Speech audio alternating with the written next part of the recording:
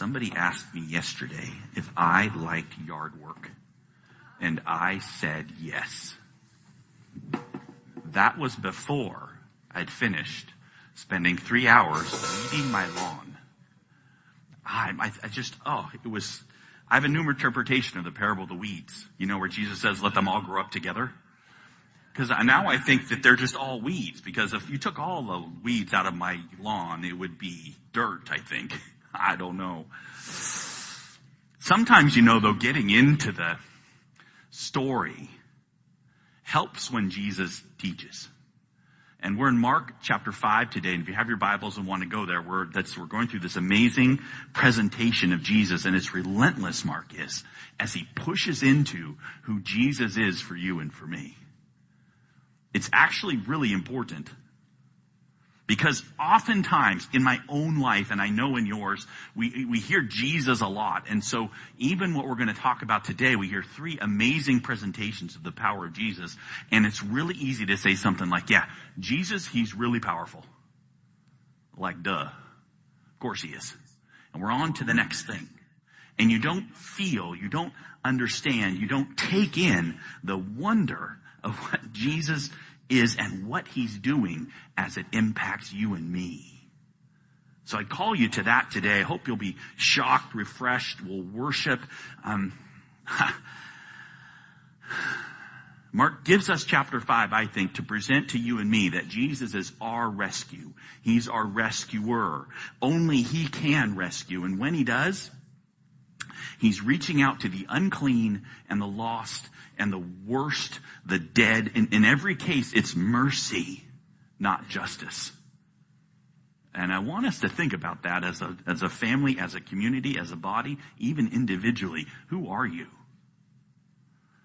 So Mark, as he's relentless, and we're talking today about rescue. Are you shameful? Superstitious, maybe not thinking exactly rightly, oppressed, unclean, dead? See this Jesus. Look what he does. Okay, so we're going to start out in chapter 5, and we're going to go through these stories together. I hope, try to think through, and with me we'll do it.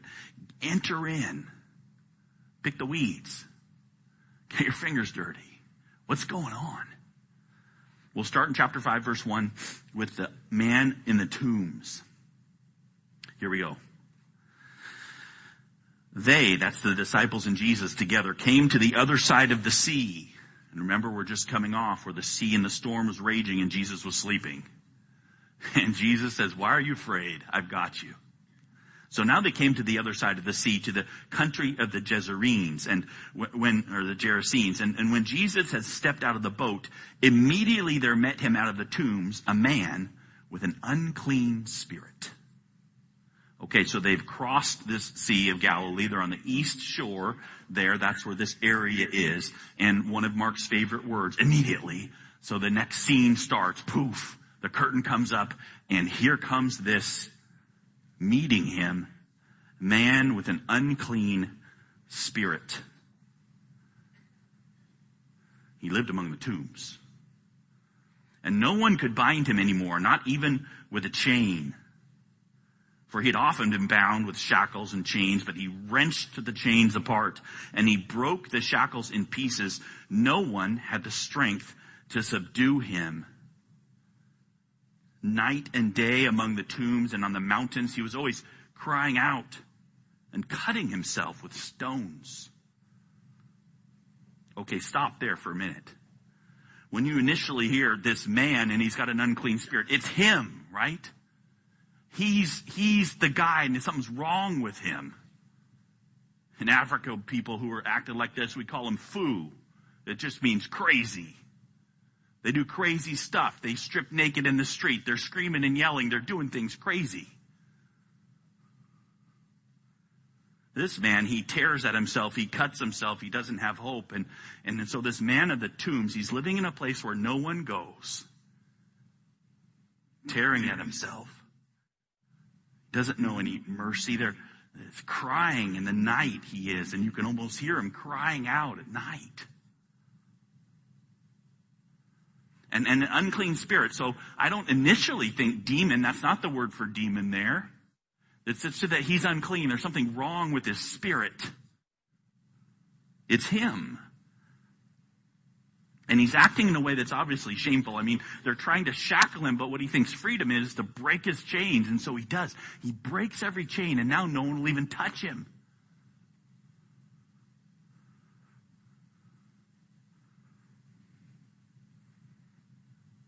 Night and day, he's crying out. And then that line, cutting himself. It's like he wants to die, or he wants to hurt himself. He's tormented. He's shameful. He can feel pain. Can't be touched. Utter inability, utter hopelessness, inability of himself. He thinks he's free, but he's not free. He's always oppressed. And by the way, not necessarily innocent. Doesn't say, oh, this poor man.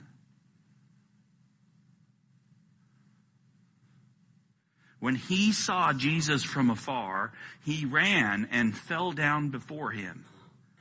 And crying out with a loud voice, he said, "What have you to do with me, Jesus, Son of the Most High God?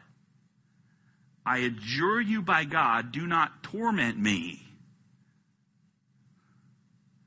It's interesting that it's not an issue of Jesus coming to fight. It's the man coming and running to Jesus that this calling out and say, why is he doing that? It's because Jesus was saying to him, "Come out of the man, you unclean spirit." Wow. This is it's an amazing story. Let's finish up this piece. So when Jesus asked him, "What's your name?" he replied, "My name is Legion, for we are many." And he begged him earnestly not to send them out of the country. Now a great herd of pigs was feeding there on the hillside, and they begged him, saying, "Send us to the pigs, let us enter them." So he gave them permission, and the unclean spirits came out and entered the pigs. And the herd, numbering about 2,000, rushed down the steep bank into the sea and drowned in the sea.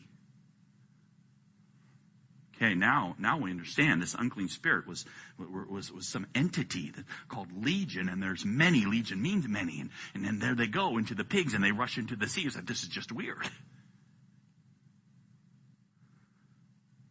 This has been used, by the way, by such great thinkers as Augustine and Thomas Aquinas to say, now look, animals don't have rights. Look, humans are much more valuable. Look at God doing this with pigs. They're missing the point. Hold the thought of the pigs. We'll get there. But see the words of Jesus, right? Will you see them?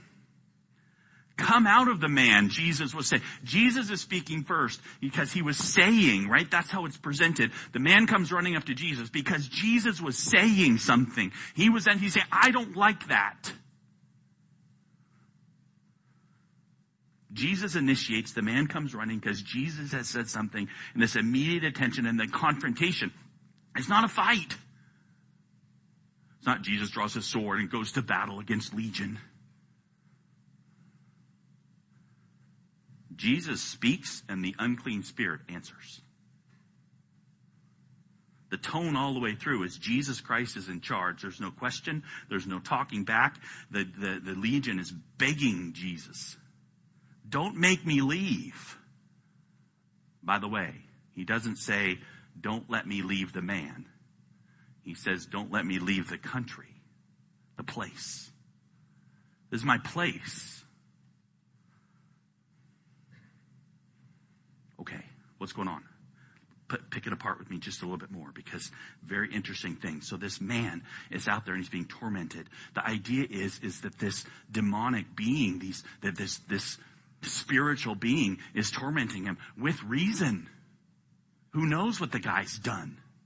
Who knows what terrible things he's done? And so he's in there tormented and ashamed, and he's in there doing things, but he's tormented. And then here comes Jesus. I don't like that torment. And then the demon says, well, okay, don't send me away. This is my place. This is the place I've been given authority to be in. Psalm 82, right?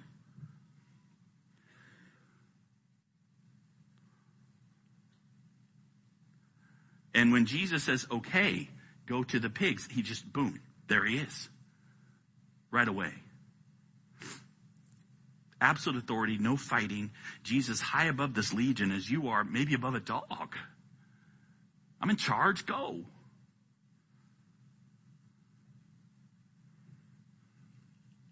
I still don't understand. You say, okay, I get it. I get it how Jesus would say to this, I don't like the torment. I don't like this amazing, terrible picture. And Jesus presenting himself as a rescuer. But I understand the pigs. Well, watch what happens. The herdsmen fled and told it in the city, in the country. And people came to see what it was that had happened. They all know this guy. He's been tried to chain him up because he makes all this noise and he's doing all this stuff out there. It didn't work, and now they come to see. And they came to Jesus, and they saw the demon-possessed man, the one who had the legion, sitting there, clothed and in his right mind. They were afraid.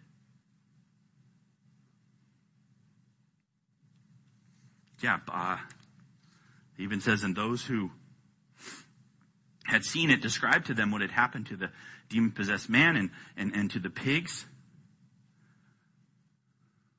This is why I think Jesus did it.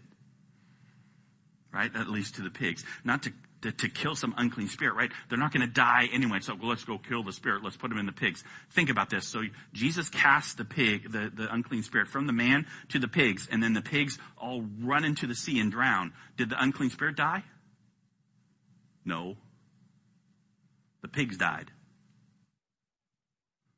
So that you could see the different response. Look at the response of group number one. Oh my goodness, this is totally shocking and terrible. Look at all those pigs that died. 2,000 of them. That would feed the whole town for a year. Right? Costly. That's where the focus is, right? This man healed, the pigs lost, and the follow-up is the man that came and encountered this man they couldn't control, they couldn't fix, and now he's fixed, he's healed. He was super weird, and now he's normal. And this legion demon going into 2,000 pigs and run them into the sea, and you lost the herd at this incredible cost, and you start thinking, this is just too strange. Some weird stuff is going on. Jesus, please go away. That was verse 17, right? They began to beg Jesus to depart from their region. It's not, oh wow, you just amazingly cured this demon-possessed man. Nope. This is too much. Some people bring out, why were they raising pigs? I mean, Jews couldn't even eat pigs, so it's some financial thing. They're just being normal people. They're raising their lives, they're working, they're doing their thing. I don't need this interruption in my life. And the interruption is what? Jesus. The interruption in their life is Jesus. The thing they're faced with that they can't control is Jesus. And guess what? Nah, I don't need any of that. Beg him to depart. So there's this reaction number 2 from the man who was actually saved. As Jesus was getting into the boat, the man who had been possessed with demons begged him that he might be with him. And he didn't permit him. Jesus didn't. But said to him, go home to your friends and tell them how much the Lord's done for you and how he's had mercy on you. And he went away and began to proclaim in Decapolis how much Jesus had done for him, and everyone marveled. So the second reaction is, Jesus, I want to be with you. And he says, no, you can't go with me. Just tell everyone about the mercy. And so he does. He returns to his family. He's got stories to tell, mercy and madness, heaven and hell, and knowing who he was, and even the perhaps the reason why that happened. Here I was, and yet I've been delivered. Delivered by who? By Jesus.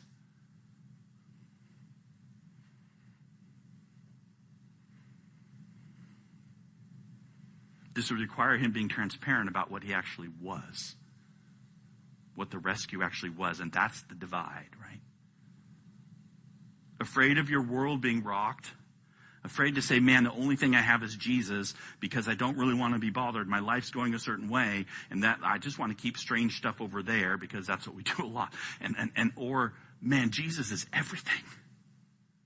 Look, I've got something to tell you about the mercy of God, and that means opening up to this reality of, you know what, I'm like the demon guy. I'm shameless sometimes and shameful a lot, and look who's delivered me.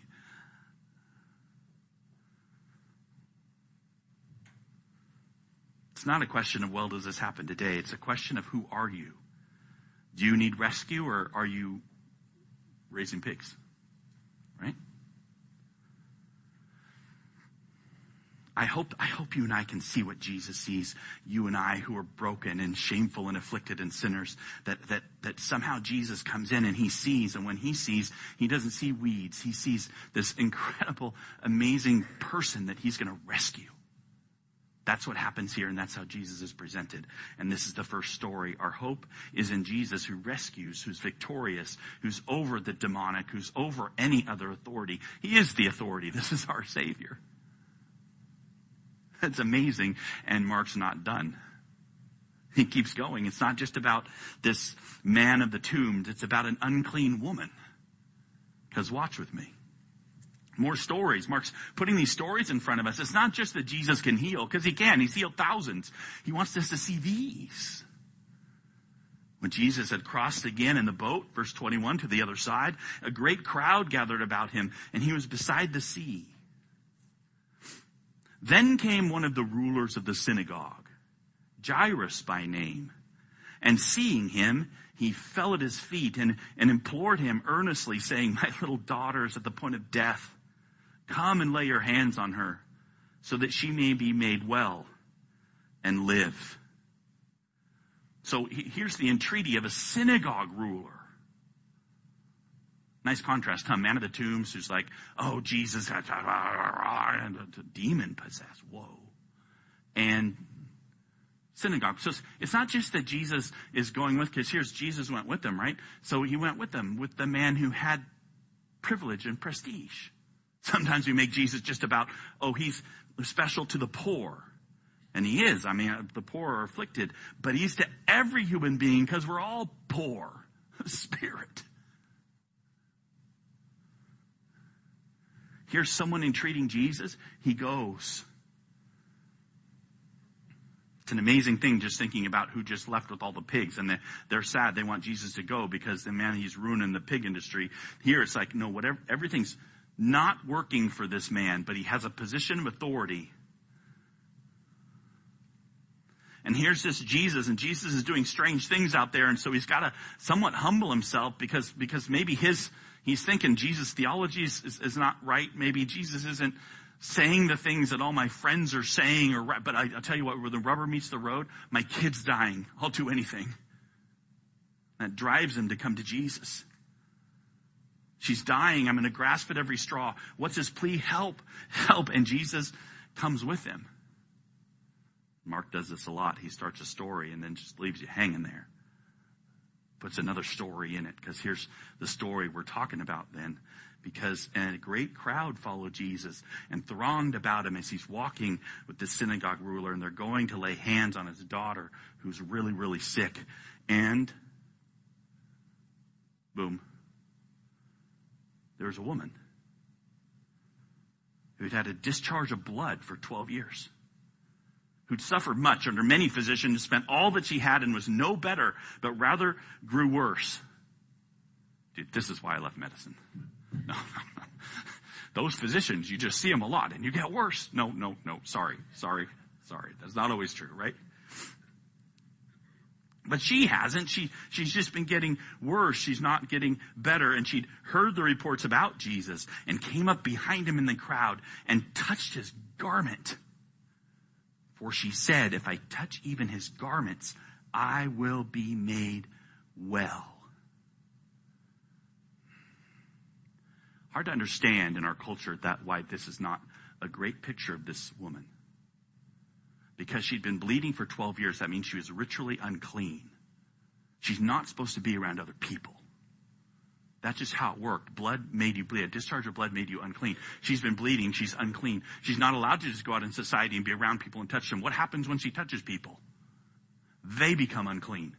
They can't go to the temple and worship. They can't be in normal society like that. They've got to go through rituals and go through cleansing themselves. So here she is, very selfish for you to go out there and do that. What are you doing?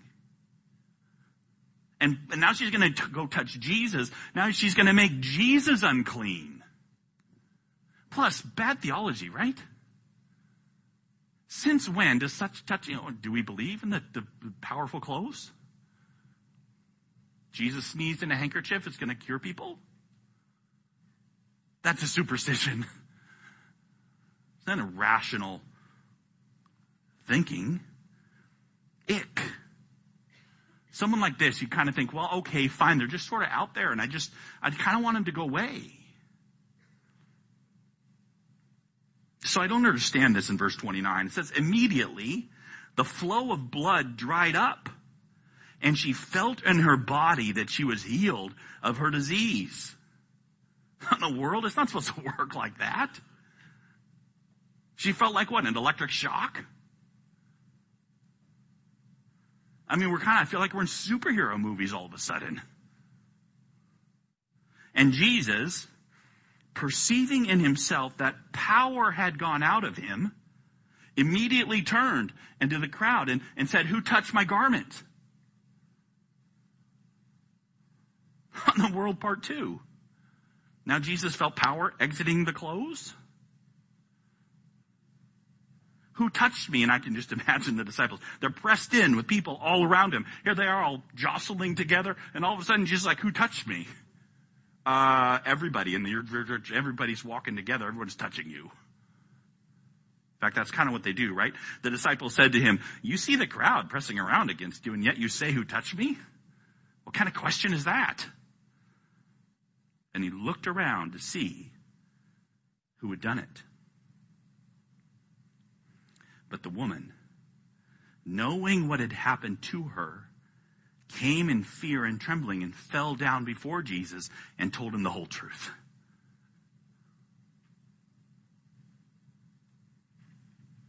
I love that because what it does is it says the woman comes and says, you know what, I'm unclean. And I just had in my head that if I could touch your garments, that I'd get healed. And it was wrong for me because I'm not supposed to touch anyone when I'm unclean. And I'm not even supposed to be in society when I'm unclean. But, Jesus, I just wanted to be close to you and touch your garment. I thought maybe. And it worked. And Jesus said to her, daughter, your faith has made you well. Go in peace and be healed of your disease. I mean, come on, wrong mode, wrong science, wrong idea. Jesus clothes, don't have power, unclean woman, no right to touch anyone, much less the Son of God. But here's the thing, right object, right? Jesus. And Jesus heals her. Jesus is the object by which she's healed. Go in peace, he says, no correction of her bad theology or bad science or bad thinking. Be healed because Jesus heals. And 12 years of bleeding is done and she leaves in peace. Who are you? Do you see yourself as unclean? If only you could be close to Jesus? Or you think, man, you got to do it right. You got to make sure all your I's are dotted and your T's are crossed. But in the midst of this amazing story, it's an amazing story, isn't it? The very touch of Jesus' garment, just an amazing thing that it would become clean. And you see why the Catholics go after relics and stuff. Because if objects like Jesus' clothes could heal people, but Jesus did this for a reason. To show she shouldn't even have been around him. She wasn't thinking rightly. Just his presence. There's a little sour note in it because like Mark, they're called Mark and sandwiches. He starts a story and gives another one, then he ends the story. Remember, he was going along the way and he's being pressed in around because he's going to go pray for this daughter of Jairus, the synagogue ruler. So this third little piece is the dead daughter. Because while he was still speaking, Jesus was, there came from the ruler's house some who said, your daughter's dead. Why trouble the teacher any further? Okay, pause with me for a minute and realize, I get it, right? Opportunity cost. I know that when I was, first early in ministry, one of the elders there, his name was Lauren Clark, really neat guy, but he taught me about opportunity cost. He's like, this is the thing. If you do A, you can't also do B. I know that sounds dumb, but it's people like us who want to do everything. And you just can't do everything. If you go help someone move on Saturday morning, you can't also go to your daughter's recital on Saturday morning. If you give your money to this ministry, you can't also give your money to this ministry. You make choices, and the choices you may have consequences, and so it's opportunity cost, and here we've had opportunity cost. Right? I mean, oh, well, we missed it. At least you healed the woman who had been suffering a long time, and it's a judgment call. Save the one who's most worthy, really, who really had faith, who was choosing Jesus, and boy, death happens. It's the great equalizer. It's going to happen to everybody. That's the end. Oh, no. Not with Jesus. But overhearing what they said, and we're not actually even talking to him, Jesus said to the ruler of the synagogue, do not fear, only believe.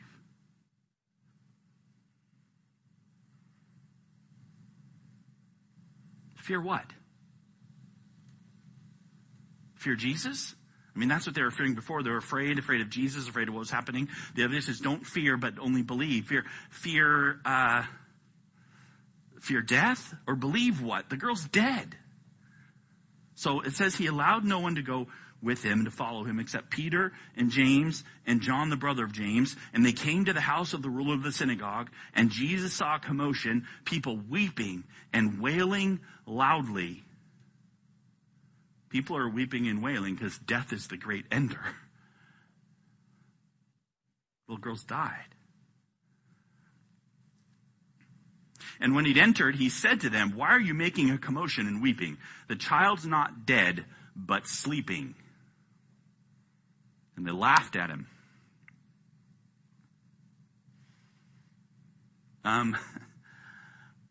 Wait a minute.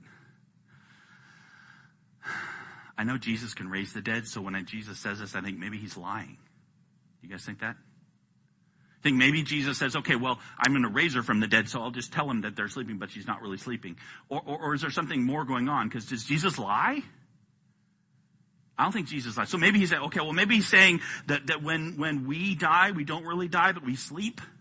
Because sometimes the Bible uses sleep for death. I mean, there's the references in the Old Testament where he fell asleep, and what it really means is that he died. That's not what these people understand when Jesus says she's sleeping.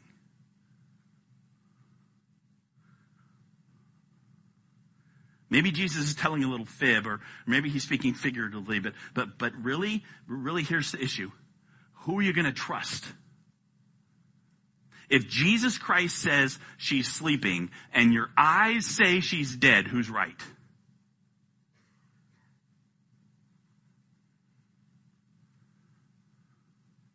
That's what happens here, right? Because they are laughing at him because they've seen her and she's dead. But he put them all outside and took the child's father and mother and those who were with him, that's Peter, James, and John. And they went in where the child was, and taking her by the hand, he said to her, Talitha Kumi, which means, little girl, I say to you, arise. Tabitha Kumi means get up. Come on, kid, up you go. And immediately the girl got up and began walking, for she was 12 years of age. And they were immediately overcome with amazement. He strictly charged them, no one should know this, and told them to give her something to eat. She's alive. So here's the thing. Did Jesus lie, or did he know? Is it that Jesus knows? Jesus knew this demon. He had authority over it. Jesus knew power went out from him. He authorized it. Jesus knows the girl's state. He proves it. And it's always going to be the case for you. Do you believe what Jesus says? Do you believe him? Or do you believe what your eyes say? How you know things work. How you know things should be. The world. Don't fear, only believe. Don't fear if Jesus is with you, only trust him. This will be the clarion call of the Bible. This is what the word is about. This is the message proclaimed to you and me today. Jesus Christ has come. He's died for your sins. He lives to rescue. Who do you think you are? If you're the shameful, not free, though you struggle to be free, if you're the man at the tombs, Jesus is a savior and a rescuer. But if you're caught up in maximizing pigs, you might not see the need. Jesus has authority and he frees. If you're unclean and lost and confused about which way is up, and you just know that you're suffering and you're getting close to Jesus, he's your hope. And he's got the power to clean. He doesn't get unclean. He cleans anything he touches. But if you're upright and rational, need everything explained, Jesus may not seem too viable. If you're dead, if you're that lost, if you're done, Jesus has a reality for you. He says, I am the resurrection and the life. He raises the dead. That's what he does. His reality is the only reality that matters. But if you won't see it, if you won't look beyond, if you won't hear him, he really just deserves your scorn. That's the presentation of this book. That's the message of this Bible, encapsulated in Mark 5, presented for you with 3 stories. This is Jesus. And by the way, this is you. He has all the power. He has all the ability. He has all the will. We get that. And then don't fear, only believe is to realize the state you're in. He's your only hope. You're the man of the tombs. You're the unclean woman. You're the dead girl. And let me end just one thing. Let me point out one thing. Have you heard of this phrase? Every man, woman, and child? It's not a mistake that Mark presents this morning, back to back. A man, crazy, aren't they all? A woman, bleeding. A child, dead. Every man, woman, and child, our only hope is Jesus Christ. This is what we have to share, you and I. This is like the man who goes back home and doesn't get to go with Jesus right away. That man gets to say, I have a story to tell, and it's a story of a rescuer. It's not a story of me and how I'm incrementally improving my life by right choices and wise decisions. It's not a story of me slowly getting better on the road to glory. It's a story of being rescued and redeemed when I was dead and lost and in my sin.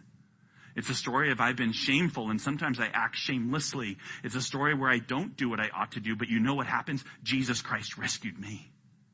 And he rescued you too. And so we gather here and we worship. We don't worship because we hope that we'll get to be better, stronger people. We worship because we've been redeemed. We believe in this Jesus that we treasure in our heart and we hear today. Maybe you say today, well, that's great, Dax, for these people that are in this book and they got to be in Mark chapter 5 and boy, we don't really know their names, but they'll forever have that treasured story of being rescued out of this great testimony. And let me just say, every single person has this testimony. If you will be open in your heart about your fears, about your failures, about how Jesus Christ comes in and he is your life. This is what we have to tell. That our hope is in this kind of Savior, that we can transparently, with unity and humility, point to our Savior. Do it with me, will you? Let's pray.